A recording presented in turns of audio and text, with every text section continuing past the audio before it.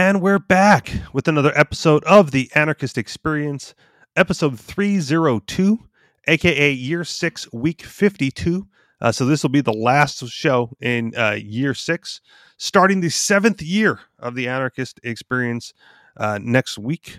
As always, I am your host, Mr. Richie Rich, along with MC. Oh, see, you guys doubled up last week. I was like, oh, maybe they figured it out this week, and then no, you just both paused and then went at the same time anyway. As you know, this is a regular call-in show. Those numbers 303-335-9527 or 303-835-1301. That's 303-335-9527 or 303-835-1301. So what are you guys up to? Waiting for the government to make up its mind who's president. No, they already did. They just, no, it's not official yet. Well, the inauguration isn't official, but they made up their mind. They just, it's all the formalities at this point.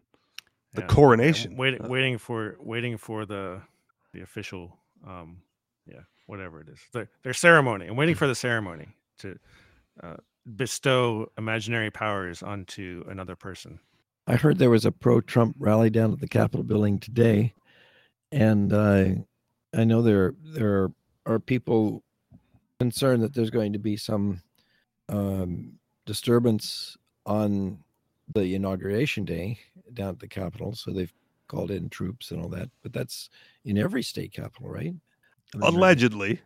Depends who you believe. So I saw like a meme on social media, and it's basically like, oh, so have you heard that there's going to be a protest at all the capitals on the 20th?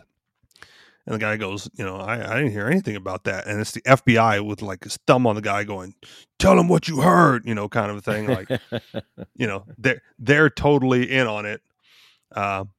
And, there's, depending on your news source, which is harder and harder to vet these days in some circumstances, maybe there was some infiltration at the insurrection last week.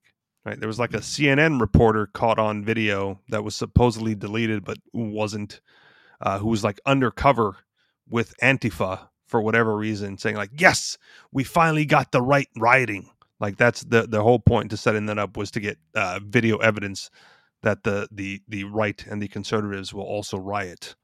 And so that, made minor headlines. Yeah. Tell me more about that. You mean there was an Antifa person fomenting this? Or I know there were a lot of people recording. There was a guy who was basically shunned a little bit from the Black Lives Matter movement and shunned from the Antifa movement, but I think he's just a shit disturber, and he wanted to get video of the right acting like fools, and so he was basically he wore a Make America Great Again hat to the protest, and he was telling the crowd to what to do, like come on, we can get in, we can go in. And at one point, allegedly, he said he had a knife, let's go. And because that's what the weapon of choice when you storm the Capitol building. When the lady got shot in the neck, there was people trying to help her, and he was telling them, like, don't worry about her, she's dead, let's go. Like, no, she's dead. And there's people like, no, we can save her, we can help her. And he was like, no, she's dead. And so he was just trying to get them to go in so he could get video of them going in. And so he was, what do you call that, a provocateur? Or yep, that's a good word. Instigator. Mm-hmm. So he was trying to get them to do bad stuff, and then he actually made it onto CNN, and they were interviewing him as a journalist, right? Which he was actually not. And then anyway, this guy gets arrested later. This guy gets arrested later. So obviously CNN doesn't fact check anything. They don't do any research. They don't care if the story fits their narrative. They'll put it on TV. And so anyway, that guy got arrested, and now CNN doesn't want to have anything to do with it. So, see, and the story that I heard, it was like a CNN reporter, like an embedded CNN reporter, who was like also thrilled that they got footage. He was an independent guy. Okay, he just appeared on CNN. Yeah, and they had him on. Yeah, got it. So there you go. Infiltration, conspiracies. I will say this. Last week I shared the story of the dude that I was talking to who was like convinced that Trump was still going to win. And his reason was like, the fake inauguration versus the real inauguration. And hearing the reports come out that Joe Biden is like fearing for his safety and like doesn't want to do it out in public, makes me go like, wow, maybe there's something to these oddball conspiracy theories that still think, Well, at this point, I think the only thing left to do would somehow some kind of secession, because like the left wants their guy and the right wants their guy, so it's like why does there only have to be one? What if Trump says, everybody just stop paying taxes to these guys and pay taxes to me instead? What would they do? It's a good question. I mean, I saw some video of like a secessionist rally at the Texas Capitol. So like, there are certain states that are always pushing for it, it seems. Yeah. Like Texas. I think Trump still wants to be leader of something. And so, what does he turn it into at the, after, he's after Biden gets the inauguration? Does he lead them to secession, or does he lead them into the Republican Party, or does he say, no, we're going to start the Trump cult and we'll just do that?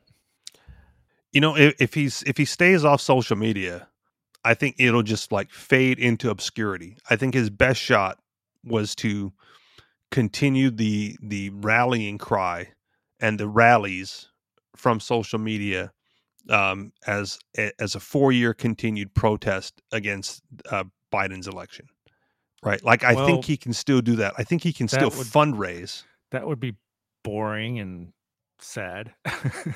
If he fades off or if he continues to rally. No, if all he does is have his little cultish following, following him around the country and do rallies and protests. Why would that be boring?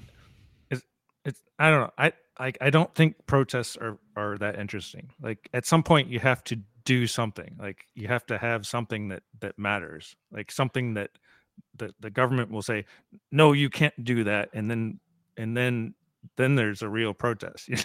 Well, this is America, and the one way to legally protest and do something that matters is to run for office and get elected. Like, that's it. There's anything else gets chalked up as violence, insurrection, rioting, coup attempts. But why can't Trump do like a 50-state rally tour where he holds a protest rally out in front of the state capitol, saying like, you must change your rules and, fix this. Because so that protests don't necessarily lead to change. Understood. But again, what does, right? Like, if you're That's Trump, what I'm saying. So you have a protest, and during your protest you say, now that you're all here and you all agree with me, we're going to do X, Y, and Z, whatever it is. We're going to pressure the lawmakers inside of this state capitol non-violently to reform their election laws so that free and fair elections will happen in this country going forward. Pressure the lawmakers. Pressure the representatives. I mean, that's all I ever hear. Right? Well, I know. You got to stay on top of these guys and make sure that they're voting in your favor and for your rights and for your liberties. More interesting would be like Trump makes a Trump crypto coin and says, we're going to use this and we're going to abandon the dollar, and and then Trump makes his own version of the Federal Reserve and Trump bucks. I'm not going to disagree that would be more interesting and more entertaining, but as far as like, but it's something feasible real predictions rather than just like, oh, we're mad. Oh, like, we get it. It's the same problem with Black Lives Matter. Like, they come out, they break a whole bunch of shit, and like, oh, we're mad. Like, okay, and yep, and so what? Right, because they fatigue because nothing actually changes and nothing gets done. Yeah, because it's the wrong thing to do. Well, but if you're Trump, you do it at every state capital, so it only happens for that group of people once. One state capital every 2 weeks, and you keep this thing going for 2 more years, right up until the next election cycle for lower offices. right? The 2-year state capital tour to keep and you post videos about it wherever video sites will host you. That'll keep him popular, but Yeah. like it's not going to give anybody anything that they actually want. Do you think Trump cares? Like, well, that's what I'm saying. I don't want to see. It's the most boring thing ever. Well, it will get boring, but for those people that are entrenched, right? They're like, oh, I only got to wait 3 more months before Trump comes to my place. And then Trump shows up, gets donations for whatever he's doing, sells some merchandise, right? Pockets all that extra cash. It's like a rock band going on tour, like a 50-state tour. Except it's just a dumb Trump cult, and it's not that interesting. So I don't know. Well, to you, but to Trumpers, the Trump train, you roll down the 4x4s down the street, flying your Trump flags. It's a better prediction than Trump's going to like overthrow the government or start his own cryptocurrency. Tell you that much. But that's all I'm saying is I want something to change because I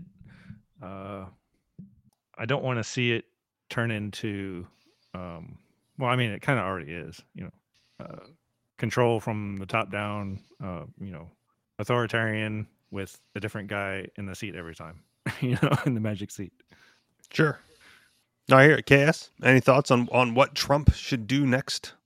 Oh, I'd be fine if he'd just go off and play golf all the time and just disappear. But he won't. I mean, I think he's tasted the limelight. This what Blaze Harris used to refer to as he's infected with limophilia. The urgent desire to ride in limousines. Well, he's got plenty of limousines, but the point is that once you've tasted power and the accolades from the massive adoring crowds, he's not going to want to let it go. And I don't know. I think that I don't know exactly what he should do or what he will do. That's either or. Different Take thing. your pick. Yeah. I mean, you say he's always had the money, right? And so he got a taste of the power. But like MC was saying, like what could he feasibly do to regain that power, right? I mean, it is a possibility, I think. Yeah. I think it would work. It would follow this scenario. If the economy collapsed as a result of the lockdown and the recession, the bubble popping, not only in this country but worldwide, and therefore leading to increased trade barriers and wars and conflict in various places, and exchange of nuclear weapons somewhere on the planet. I mean, there's a lot of ways one could envision a cataclysmic world, in which case, when there's great fear and turmoil, people will want to have a strong, powerful leader. That's what Nazi Germany wanted. That's what fascist Italy wanted. That's what the Bolshevik era of the origination of Russia and the Soviet Union wanted. It's a pattern of people wanting a strong, powerful leader to lead them out of the sea of darkness and into the light. And I think he's got very much a possibility for coming back. But he has to wait 4 years. Kind of scenario. It's not going to happen. Or do you? Not necessarily. I mean, his power could rise very quickly in the midst of calamity. Okay. I mean, it's a sort of apocalyptic scenario, but I don't count him out at all. I think that he's very, very much a presence, and he's just because he's considered to be a strong man, people will turn to him when times are really, really tough. And yeah, things may seem to have calmed down a little bit with Biden coming in, but the economy is a very precarious situation, and the world's situation is very volatile still. Okay, walk me through it then, because you said it may not take another 4 years. It's not going to.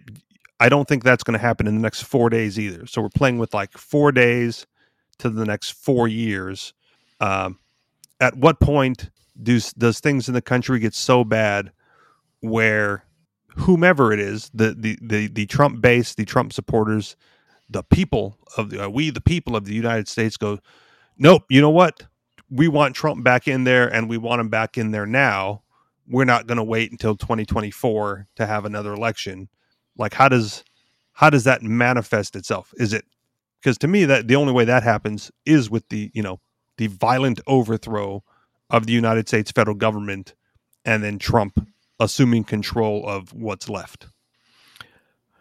Well, I assume that the United States is vulnerable, as most countries are, to a puppet leadership. That if there was, take for example how Trump first came to a political prominence was of his birther movement, where he challenged, the birth certificate of Barack Obama, and for so long he was sort of the figurehead of this whole. It made no difference whether he was born in the United States or anything. Nobody ever challenged that his mother wasn't a U.S. citizen. That was all that mattered. John McCain was born in Panama. Ted Cruz was born in Canada. No one ever challenged that they didn't have a right to run for president. But Barack Obama was different enough that people were willing to think that this birth certificate mattered to whether or not he had a legitimacy to be president. And so isn't he that gained legitimacy in the that. Constitution, though? I mean, wasn't that the claim? McCain was born on a U.S. territory, so they gave him a pass. I don't know what they used as an excuse for Ted Cruz, but isn't it explicit in the Constitution? Natural born citizen. Yeah, natural born to an American citizen, but didn't have to be physically in the United States. Okay. I mean, it doesn't. I don't think the Constitution says that you must physically be born in the United States. You're just a natural born citizen, and you are once you're. If American citizens give birth to you. Okay. At any rate, so I mean, it's what you've asked is a possible scenario here. I would say that it's well, yeah, because you said he doesn't have to wait another 4 years. So that's right. Yeah. That he doesn't have to be the president of the United States to be still a very, very powerful figurehead of a movement that could shape the politics of the country. I'm thinking of I'm thinking of a slightly different system over in Germany, for example. When Hitler gave rise to power, there were many big factions. His was but one faction, but it was the toughest and meanest and most brutal of the factions. But the communists on the other side were pretty tough and mean and brutal too, and social democrats in a lot of turmoil.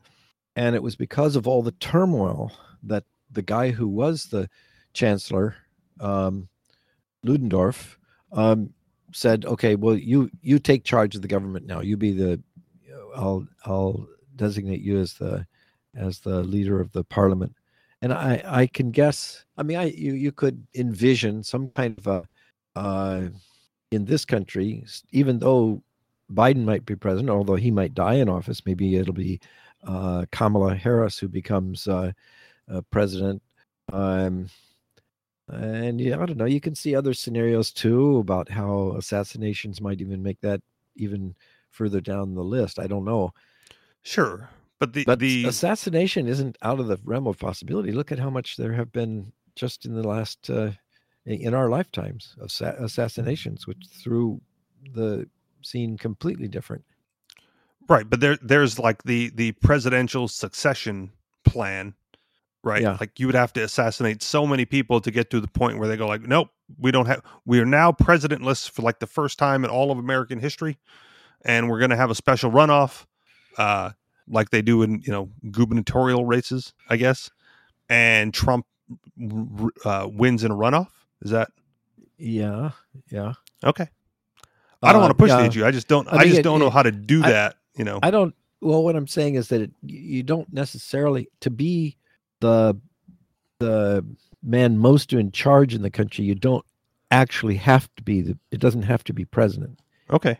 Now I'm trying to think of other times in history where a very, very, very strong and powerful figure dominated the scene without being the president. I mean, do you want to talk about big tech then? Because that seems to be the predominant story right now is look how much control these tech companies have over the general discourse of the country, even though they're quasi-private entities? Possibly. I can't see any of the figures in tech being willing to assert that kind of autocratic control, and they all cower somewhat at the control that Congress or the president could slam down on them from the government side. So I don't see them taking that kind of power. I don't know. Let's see. I'd say that General Douglas MacArthur was a figure that commanded a lot of power in the country, even though he was not president. Who else? Who could possibly fit into this kind of character? I think there were people who worried that General Douglas MacArthur was challenging Truman over the Korean War. Okay. Doesn't that then just put Trump into the position of a very powerful lobbyist of some kind? Yeah, like he would if be influencing. head of a movement, a powerful movement. It would strengthen that, not just a lobbyist, but one who, at his word, could strike up rallies across the country. Now, keep in mind, I'm only thinking about this if the country in itself is in tremendous distress, a tremendous depression, maybe warfare brewing or in the midst of it, things that we just can't see, or even the disease. I think we've seen all kinds of things happening just recently. Disease, economic collapse, although it hasn't gone full collapse yet. It could yet. Warfare is the thing. I mean, we're in war, but hardly noticeable at all because it's in the Middle East. It's been going on for 20 years.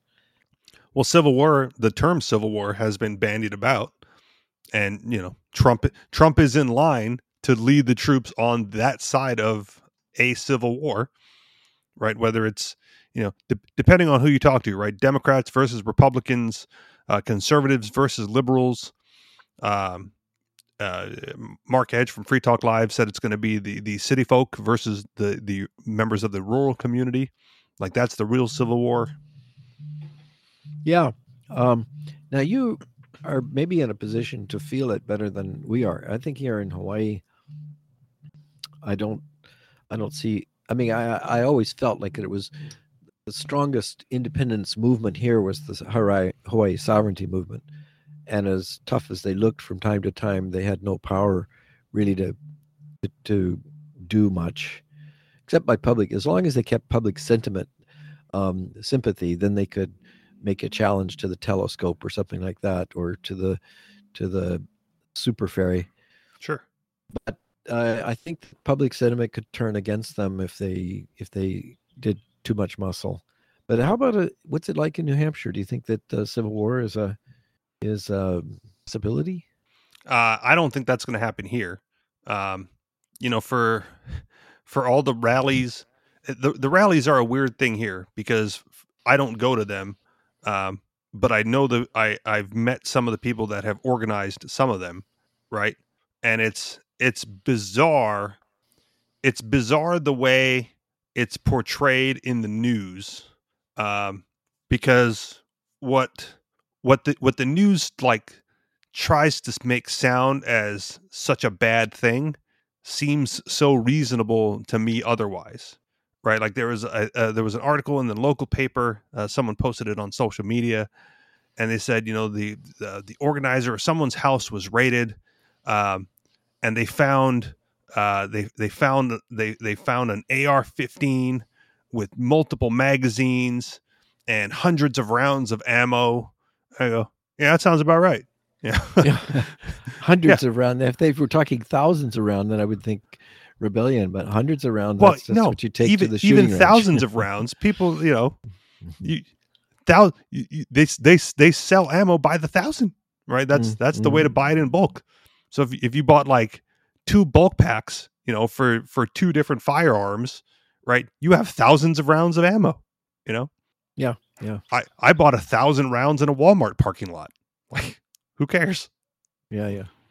So, and one of the, I think I shared this a couple of weeks ago, when the dude that got arrested, in front of the governor's house, they said he had a firearm on him, and 20 rounds of ammunition, like on his person. 20 rounds. Wow. I was like, so he had a pistol and a spare magazine, like that's the way I look at it. When they say that kind of stuff, it's like, of course he did. Like, why if you're going to carry a firearm, you're going to leave the house without a spare magazine? No, that's just as foolish as not having one. You know what I mean? So it's just, I think it's culturally different here in that respect. Because an armed protest. Well, an armed protest here is, could be anybody in the crowd. Like, it's legal and they can't do anything about it. They're just like any place else. There are certain places where you can't, carry your firearm. But the average citizen will will go to a protest carrying, the tools of self-defense with them. Like, is it an armed protest? Are they flagrantly displaying their arms in display of rebellion? No, not really. That's just how they walk out the door in the morning. Mm-hmm, mm-hmm. So, well, that's very different here in Hawaii. I mean, yeah, there's a gun-toting community, but only between the rifle range or the pistol range and home. And it's not allowed to have a gun anywhere else. Yeah, and no one's in between spots. It's supposed to be in a lockbox.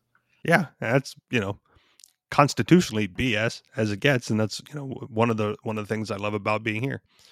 Like, I'm going to be taking another firearms class at the end of February, mm-hmm. right? And there's like me and M are both going to be in this class because, hey, why not? Mm-hmm. And on the class form it says like you will need 250 to 300 rounds of ammunition for the class. Mm-hmm. So that means, like, between the two of us, I got to get like 600 rounds of ammo.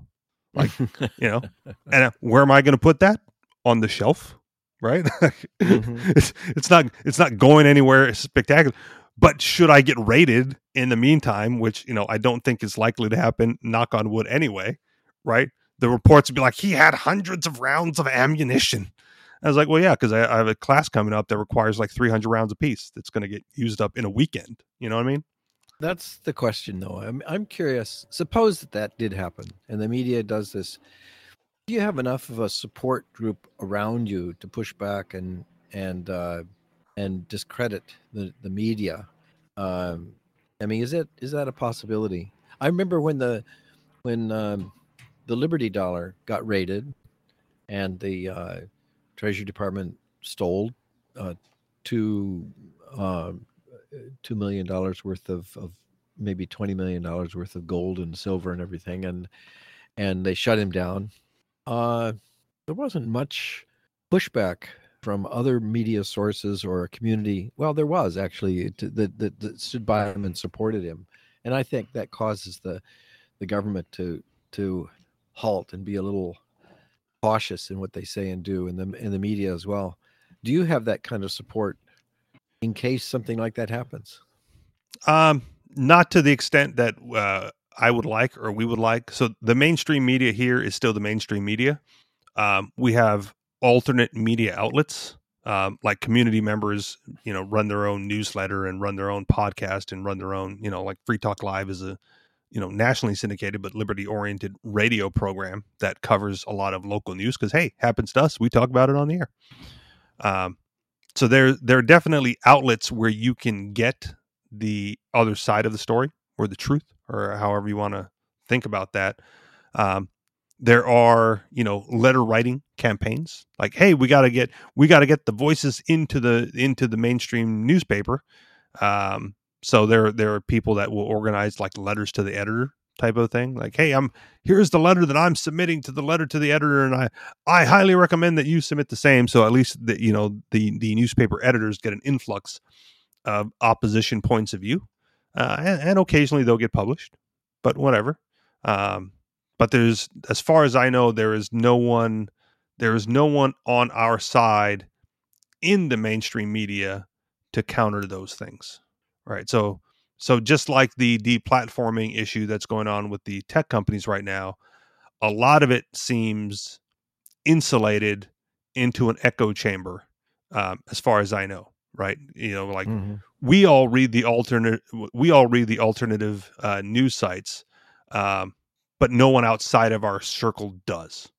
Right. So we may share it on social media, so it may get a little bit of penetration to people who aren't, within our community, but follow us on social media or whatever. And maybe it's just me, but I've never gotten very much leverage posting alternative news from people outside of my circle. Right. The people within the Liberty community would always like thumbs up and share and, comment on it. But everyone outside of the community was smart enough not to engage in discourse, right? Because they knew that they couldn't win a philosophical battle of ideas. So they just don't bother. They skip over, they pass by, and, I kind of gave up on that. Let me just observe that this is part of the damage of having more and more concentration of government in all aspects of our lives. I'd say that 100 years ago or 200 years ago, because people were much more self-reliant and had to depend on their friends and the family and the community in social organizations of all different kinds, they had a much better protection of their independence from government because they had so much more motive to be connected with everybody. So what I'm saying is that because people had to rely on neighbors for their medical emergencies or unemployment emergencies or even church organizations too, that you had much more fabric to social support and backing when there was trouble. But since people have become used to thinking that the government will take care of them in any kind of emergency, they've been lazy about or complacent about all the other fabric alternatives for their protection, and so so it's not there. So if the government wants to use their hammer, it's so much easier for them because people have become dependent on them rather than self-reliant through their variety of community connections. Do I make sense on that? You do make sense, and I think again, this one of the reasons why I'm glad I made the move here to New Hampshire as part of the Free State Project is because, in some respects, there is that sense of community. Right? We haven't gotten to the point where we're like leaning heavily on each other so much right now. But for instance, I was talking to a friend of mine and one of the other co-hosts of Free Talk Live, like on our drive home from doing the radio show about it. And I go, we're one of my biggest concerns right now through everything that's going on is food shortages, right? Like when they locked down the country for whatever last year, I became very concerned over the food supply chain because you can't shut down the factories and you can't send the warehouse people home and then expect food magically to show up on the grocery store shelves, right, in a couple of weeks, right? If you disrupt the supply chain, there are next level effects that aren't being considered. And with Joe Biden now going like, we're gonna pay people to lock down for 6 weeks, right? That guy says, just hang in there for 100 days, or whatever it is he's saying before things can happen. I go, well, you cannot stop the production side of things for 6 weeks without having disastrous effects, in my opinion. So either there's not going to be a true lockdown, or there's going to be disaster coming out of it. Because I don't care how much money you hand out to people, if production stops, the shelves run dry, and then it takes a little bit of time to pick back up production to get back to whatever level you get to. That being said, back to my original story, I was riding home and I was relaying these concerns to my co-host there on the drive home, and he was like, "Well, luckily we have local farms," and he's right. Like there are farmers within the liberty-minded community here that you can buy a share of a pig or buy stock in a cow, or get your chickens and your eggs from, or however it is you want to make sure that food isn't going to be an issue for you and your family. And I go, yeah, I hear you. But just like everything else, right? They're so much goddamn more expensive than the local grocery store, you know? Like I can get a dozen eggs at the supermarket for 99 cents, or I can pay $4.95 from the local, organic fucking chicken farmer guy, who's a member of the community. And it's hard to sustain those prices while there's still food on the shelf, Mm-hmm. But the other side of that is when the food disappears from the shelf, if you haven't like pre-purchased your food from them, they're not going to have any for you, right? They've pre-sold it all. Like, that half a hog that they were selling 6 months ago has already been sold to someone who's paying, the premium price for half of a hog at that time. So, so talking to the buddy man, he was like, no, I buy a little bit from the farmers, like as much as I can spare. I spend on locally produced farm goods, right? And then if I do need to go to the grocery store for anything else or whatever, then I'll go to the grocery store. But it's twofold. It means that he will never be concerned about running out of food because he doesn't buy from the grocery store. Like his supply chain is farm to table, literally, and he's willing to pay a premium for that peace of mind, right? Mm-hmm. And I go, yeah, I get it. I just, until there's like price parity, or until I'm really convinced that there's going to be something drastic happening, just I'm gonna save my money and buy other things for now. But to your larger point, so there is community support in those areas here, at least locally, where you can get certain goods from certain people who do certain things, and you don't have to worry about the larger supply chain issues.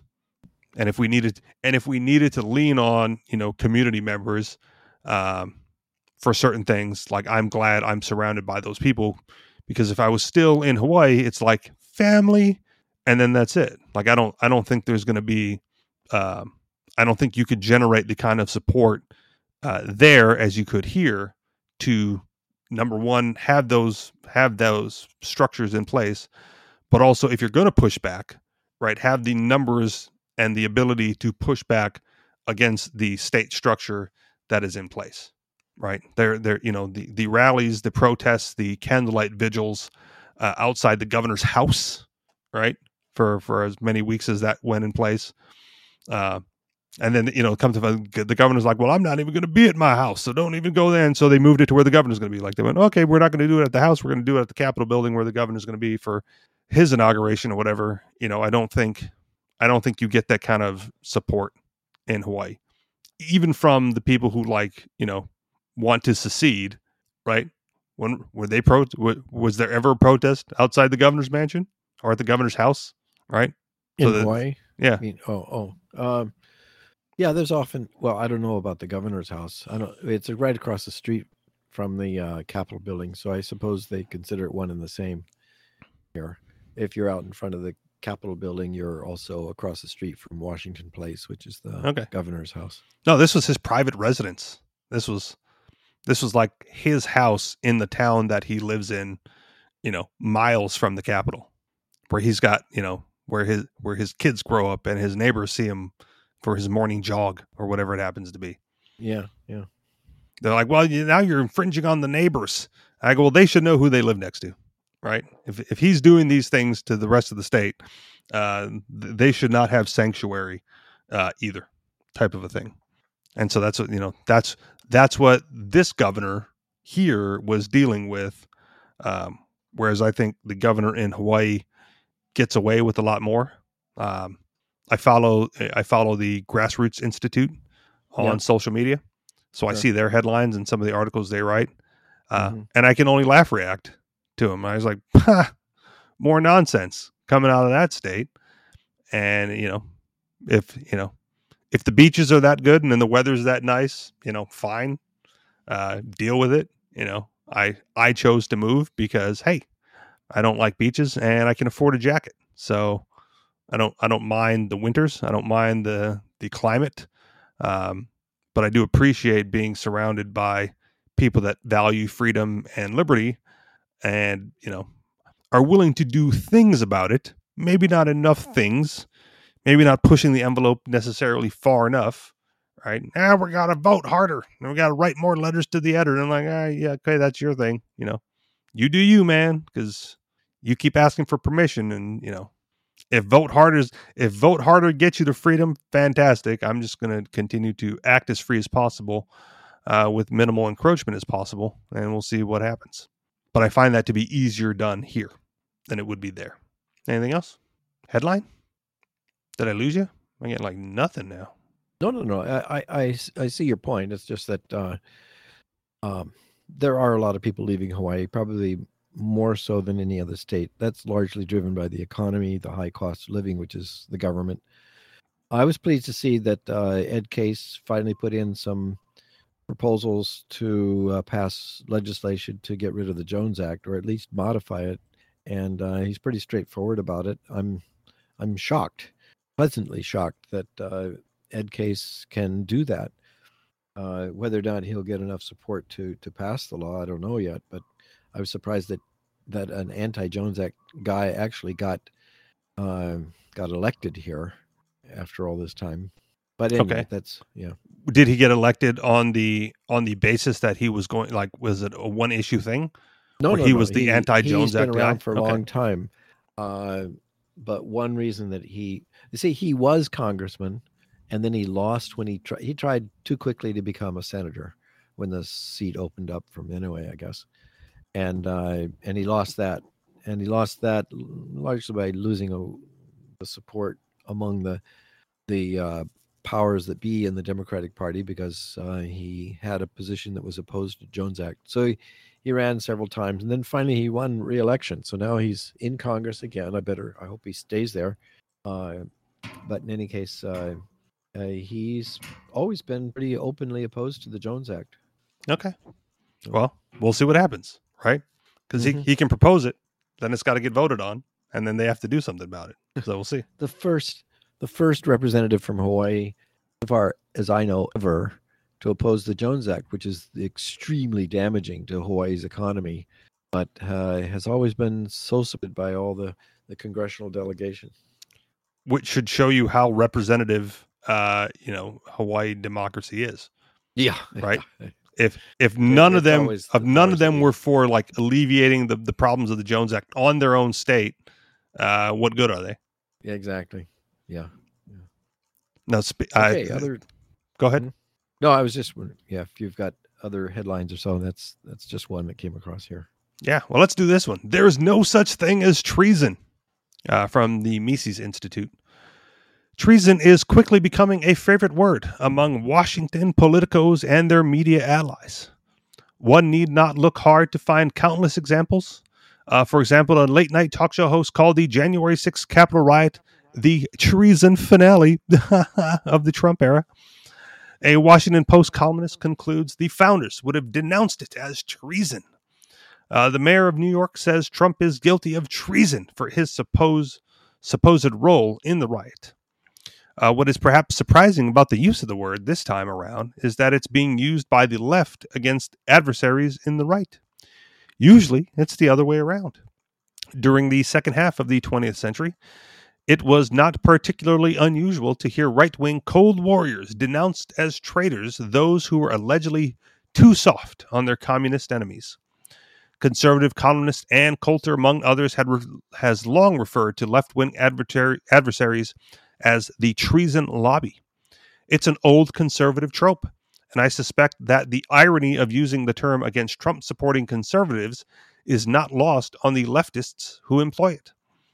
We can see this tactic's effectiveness in the fact that so many Republican and conservative politicians have rushed to distance themselves from the riot on the grounds that it constitutes treason or that it violated the state's sacred property. By the right's own criteria, which tends to stress reverence for government institutions and buildings, the riot was a violation. The social contract and the treason myth. The truth, however, is that the use of the term, regardless of who's using it, has always been maudlin and founded on falsehood. Terms like treason and traitor perpetuate the myth that Americans owe something to the regime, or that the regime's coercive monopoly is somehow based on a free and voluntary agreement, an imaginary social contract between the regime and those who live under it. None of this is true, as shown by Lysander Spooner in his 1867 essay, No Treason. No treason. Americans are not morally bound by the U.S. Constitution or its agents. The relationship between the average American and the U.S. government is not a contractual one. At best, the Constitution was only ever a contract between those who ratified it and the regime. Those people are now all dead. For Spooner, May I You may. add to that point? Sure. I often pointed out in my classes that who knows, maybe only 1% of the population actually voted for the Constitution, because at that time, first of all, women couldn't vote. Anyone under 21, which was probably half the population, couldn't vote. Of those men remaining, of course, slaves couldn't vote, Indians couldn't vote, Hispanics couldn't vote. Anyone without property couldn't vote. And then there were non-citizens, which were still loyal Tories to England. They couldn't vote. And when you narrow this down to what that leaves, and then those who couldn't get to voting polling places, because of the population was largely rural. It was probably about 1% of the population that voted for the Constitution. Another interesting point about the Constitution, the way I like the way it's phrased, is that it's just, 4 goddamn pieces of paper that nobody bothered to sign as it relates to the contractual basis, right? No one signed as a party to the contract. All the signatories were witnesses of the contract. Murray Rothbard argues, I think, convincingly, that it was an illegal convention because under the Articles of Confederation, which was the previous agreement, they could only come together as a convention and make a unanimous decision. But realizing they were opposed to it, a couple of the states sent their delegates home saying, well, then we're just not going to attend because then anything you do is invalid. And there were all other kinds of interventions. The Anti-Federalist papers that were circulated by people who opposed to the Constitution, those who were in charge of mail delivery often just trashed their opposition articles about it. And then there were a number of state legislatures where they held meetings under very compromising circumstances to get a passage for certain states.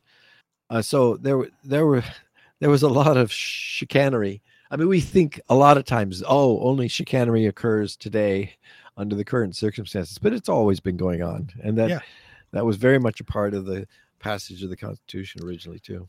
And I probably would have supported that chicanery at the time, because of course, if you're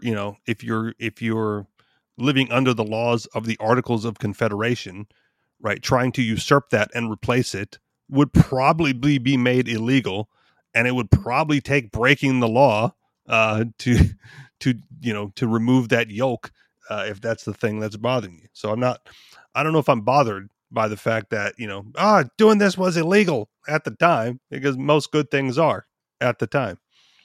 Carrying on in the article. For Spooner, unless a person gives explicit consent and approval of the Constitution and its notions of treason among other notions, then a person cannot be said to be any sort of traitor. Clearly, this individual consent is indispensable to the idea of treason. For if a man has never consented or agreed to support a government, he breaks no faith in refusing to support it. And if he makes war upon it, he does so as an open enemy and not as a traitor, that is, a betrayer or a treacherous friend. Nor would resistance to a regime constitute treason even if the allegedly treasonous person had voluntarily given his or her consent to the regime in the past. Only states insist they have the right to demand that one party of the contract, i.e. the taxpayer or citizens, be subject to a perpetual and unbreakable legal obligation forevermore. In the more reasonable world of That's an excellent point too. The fact that it becomes perpetual on all future generations, whatever the original agreement was in a Constitution Hall in Philadelphia. We've made an agreement among ourselves, 1% of the population, binding on all future generations and all future populations. yeah, you Yeah. were born, you agreed to the social contract by being born on this plot of land, and so this is what you get. Mhm. Lost my plate. In the more reasonable world of peaceful and voluntary relations, i.e., morally legitimate non-state relations, contracts are breakable, and consent is negotiable and voidable. Moreover, Spooner notes that regime has long since voided whatever contractual obligation might have existed due to its widespread violations of natural rights. The social contract, if it ever existed, was abrogated by the regime's failure to keep up its end of the bargain.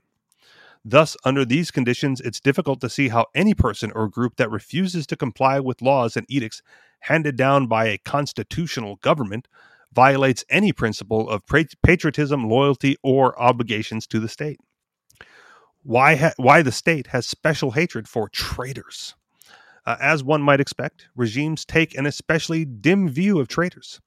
This is largely because so-called traitors, whether through the words or overt acts of violence, threaten the state's monopoly power. Murray Rothbard, as you brought up earlier, explains in Anatomy of the State.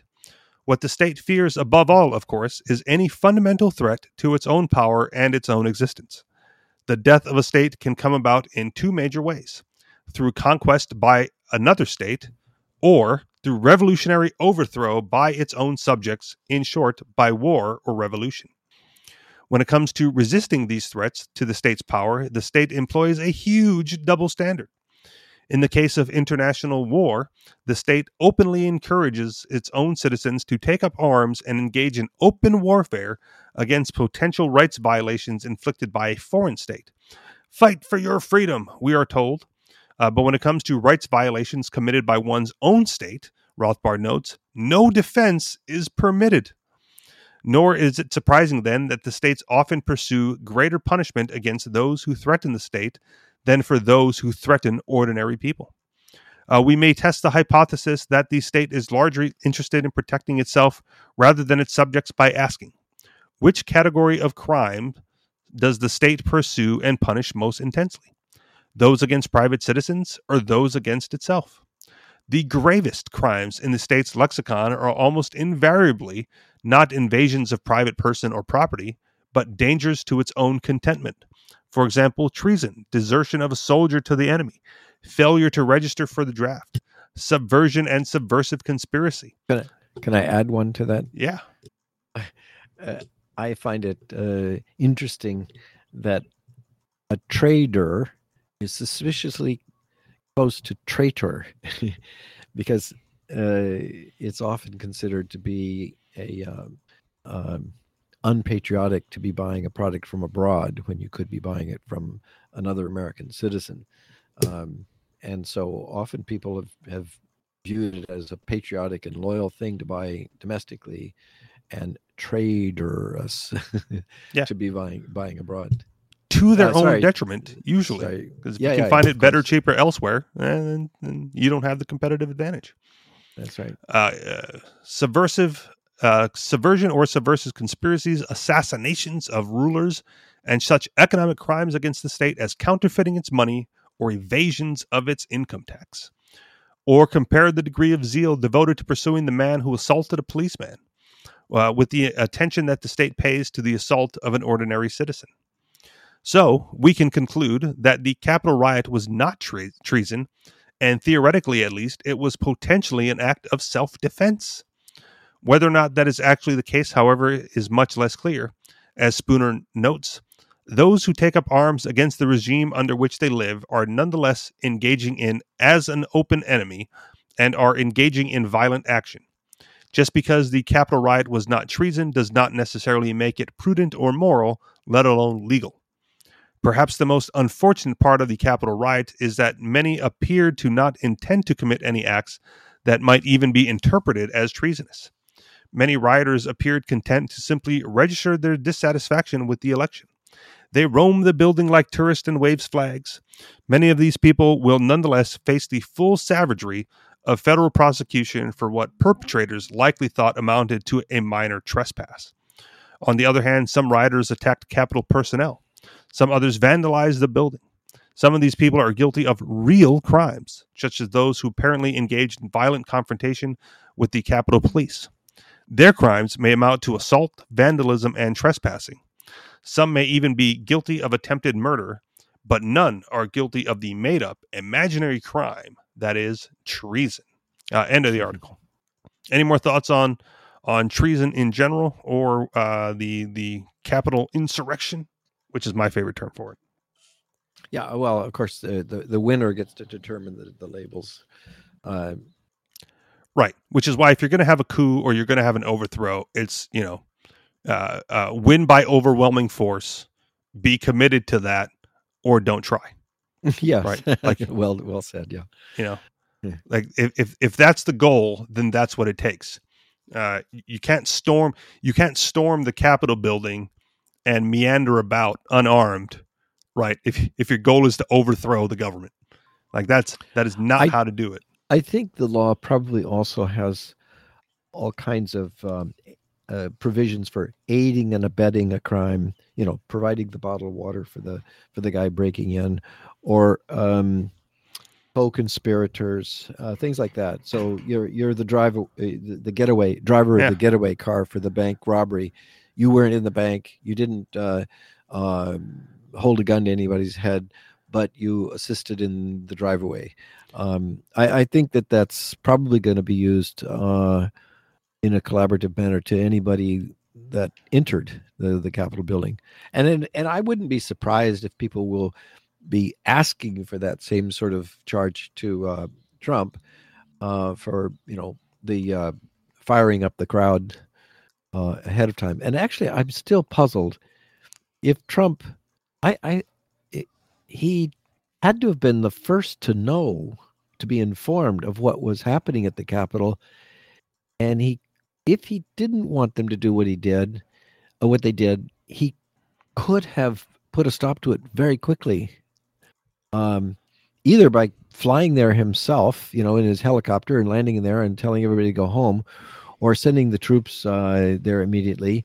I mean, here's the guy, the president of the United States, with the button on the nuclear arsenal, but he didn't do anything. I was really surprised by that. Well, okay. So again, I don't want to sound like I'm defending Trump. However, the Capitol protest was well planned in advance. Like they show the clips of of Trump's rally speech right before that, where he goes like, "I'm coming with you to the Capitol, so let's move in that direction." Right? Did he say he was going with them? He at one point he did make it sound like that, and then he just didn't. He got back into his limousine and then hid out. But I don't remember the exact words, but I did watch the speech live, and I do remember something to the effect of, "I'll be with you at the Capitol, so let's go there," type of thing. But nowhere in that speech was an order to riot. Nowhere in that speech was there an order to invade.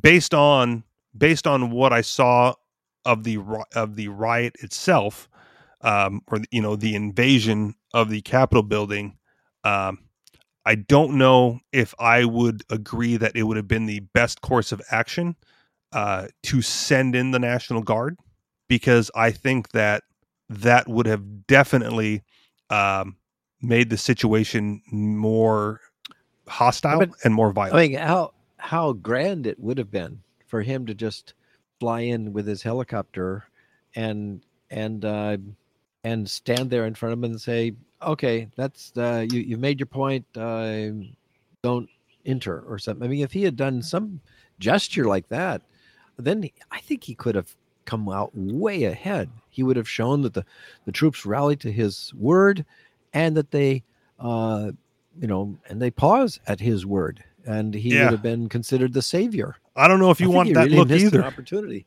I don't know if you want that look either, because that definitely means that Trump commands the troops, which is, he's been very clear trying to distance himself from, despite the weird words at the debate of stand back and stand down. When he said that, like, Trump doesn't command the Proud Boys. He doesn't command the alt-right. They hang on his word, but he is not like the leader of the group to give orders to the troops of those groups, as far as I'm concerned. So, I mean, hindsight 2020. I don't think Trump wants to give off the look that he did command a civilian army. Number one, and I also don't think that calling in armed troops would have de-escalated the situation as much as just letting the fire basically put itself out, which is what ended up happening anyway. Right? They stormed the building unarmed. They did basically zero harm to any individual person, and then they meandered about and left.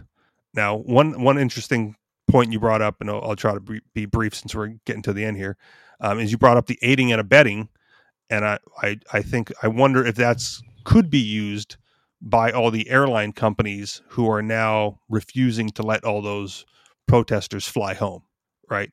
Like, oh no, you may have committed a crime in DC because we know you Trump supporters were here for that protest.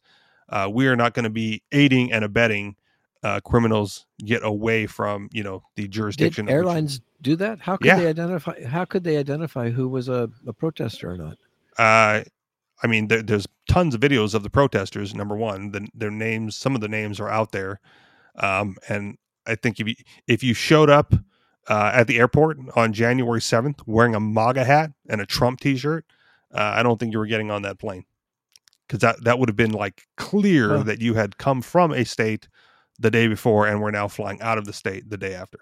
This is the first I heard about that. I didn't know that was done. Yep, airlines were blocking travel of Trump supporters leaving the Capitol in the days that followed the insurrection. To what purpose? Had the police said we don't want these people to get out of our grasp or something? Actually, Nope. You would think that they'd be easier to apprehend when they went to their address. Where and some of them were. Them.